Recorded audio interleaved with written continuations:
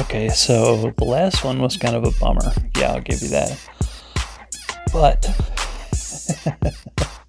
we actually had our first request for a podcast subject. And we're just going to call her the Rican. And her request was, what is the best part about foreplay?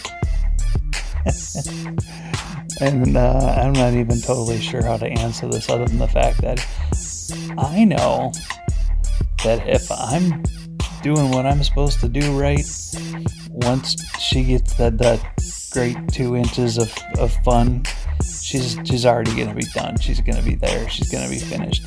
So the best part about foreplay is, yeah, if I do everything correctly, by the time we get to the actual yeah, it's done.